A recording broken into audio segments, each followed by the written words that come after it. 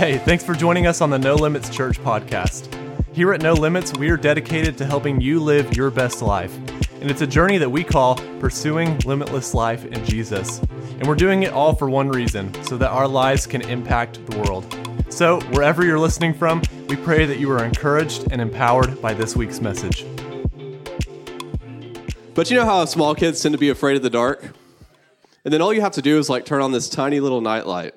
And somehow that little 1-watt bulb drives away all the darkness of the room and helps them to feel safe again. So it really is amazing what a little light can do. And that's something I want you to remember as I go through this message today. It just takes a little bit of light to dispel the darkness. Now, my oldest daughter, Leanna, she's 4, and she likes a lot of light. And so in our bathroom, we have 2 vanities, and they both have those daylight bulbs in it. Anybody know what I'm talking about? The ones that are really bright when you turn them on? Well, we also have lights in the ceiling that are not that bright, which is the ones we use at night. We don't turn on those bright ones except during the day, so Beth can do her makeup. Ladies, you got to have the right light, right? Apparently, to get your makeup on point.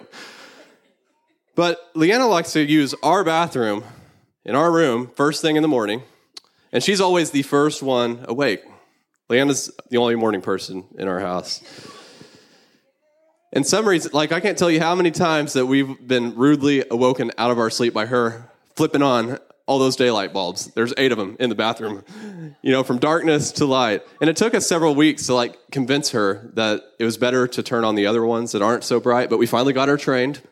So that's good. So now, instead of being woken up by the bright lights, I'm woken up by this little phrase coming from the bathroom: "I'm done." Now, all my parents know what that is, but that means that the first thing I get to do almost every morning is wipe a little hiney. So, all right, back to how a little bit of light dispels darkness. When you read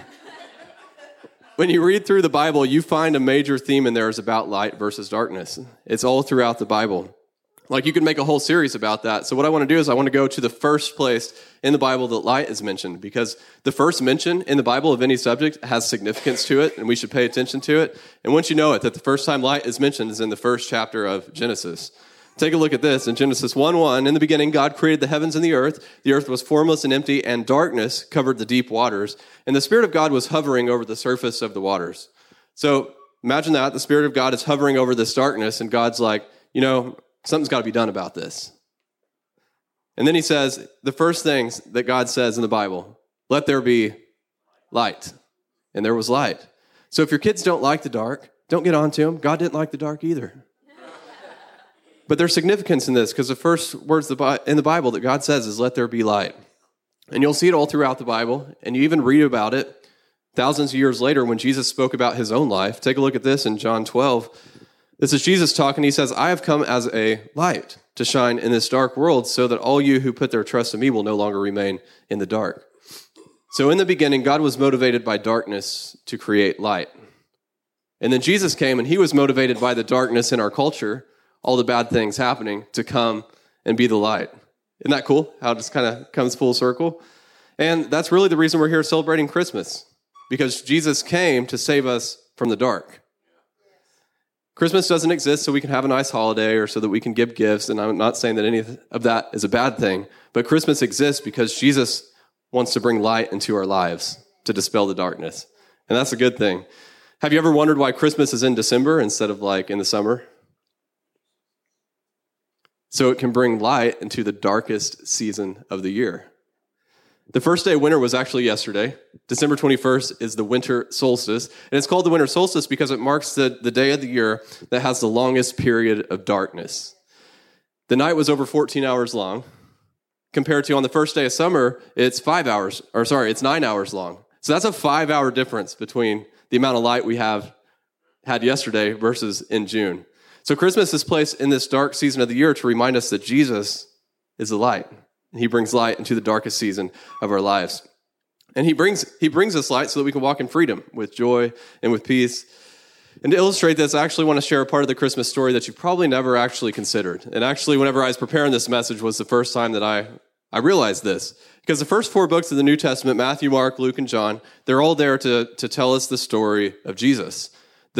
The first and the third book, Matthew and Luke, they tell us what's called the Christmas story about Jesus' birth. And then the second and the fourth book, Mark and John, they kind of skip past the whole birth story and they just talk about Jesus' life as an adult.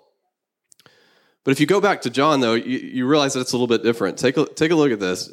In John 1:1, in the beginning, the Word already existed. The Word was with God, and the Word was God, and he existed in the beginning with God. So the story of Jesus didn't start in a manger. Like, Jesus has been here all along because Jesus is the Word. He's always been part of what God was doing. Take a look at John's version of the Christmas story that's found in the next few verses. The Word gave life to everything that was created, and his life brought light to everyone. The light shines in the darkness, and the darkness can never extinguish it. That's the real Christmas story right there. The other Gospels give us the details of Jesus' birth, but John, he gives us the significance of Jesus' birth. He came to overcome darkness because no matter who you are, myself included, we all have darkness in our lives that needs the light of Jesus. And it comes in varying degrees. Like, I can remember my first encounter ever with depression, and it happened shortly after our second child was born.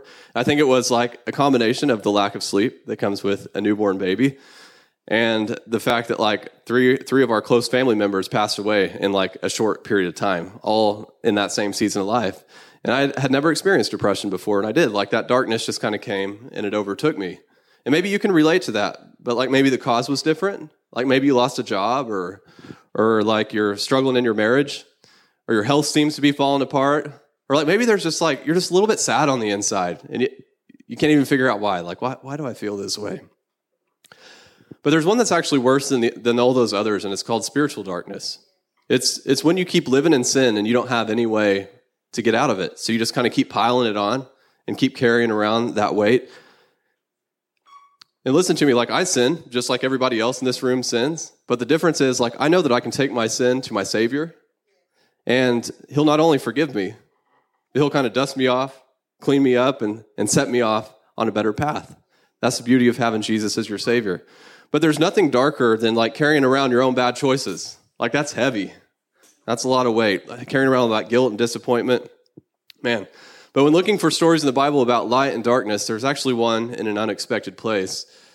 This is when the religious leaders, they caught a woman in adultery, and they wanted to use this woman to play a trick on Jesus. And they brought her to Jesus, making sure that he knew that the law that day was that, like, if somebody was caught in adultery, they had to be stoned to death.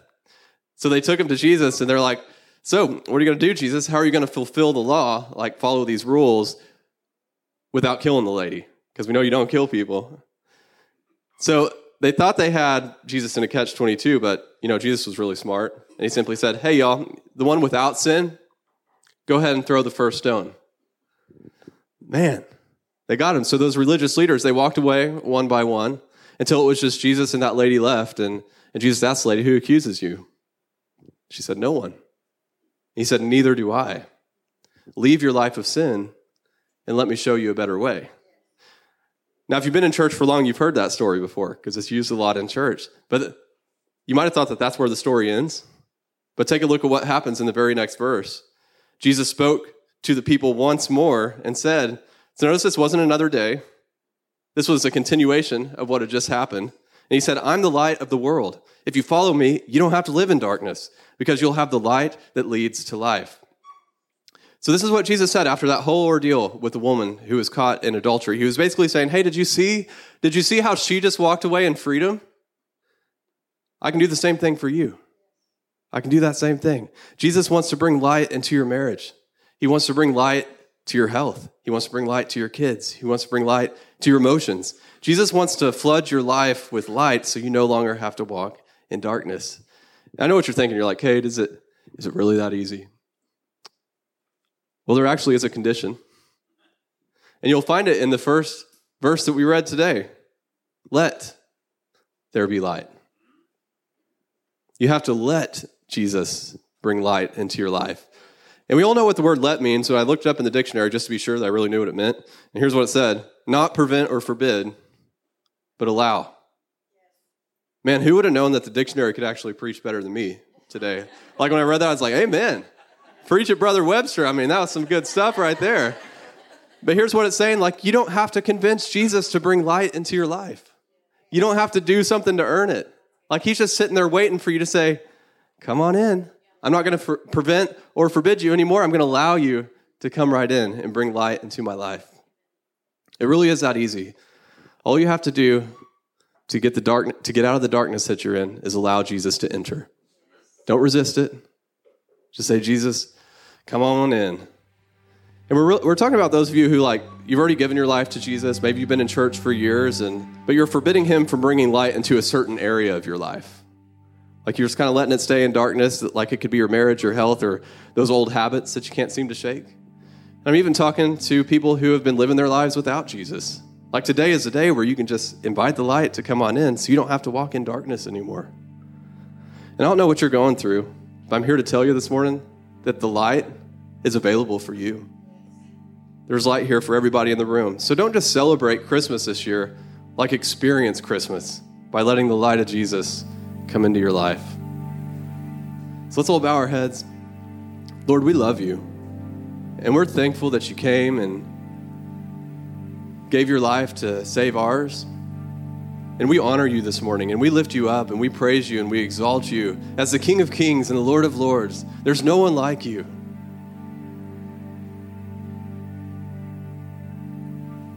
Jesus, we recognize that you were here since the beginning, and you were here to be the light in our lives, and we invite you in. Nothing's off limits. We open our lives to you this morning, and we ask you to bring light into our lives and dispel all the darkness. Rid us of it so that we can walk in all you have for us.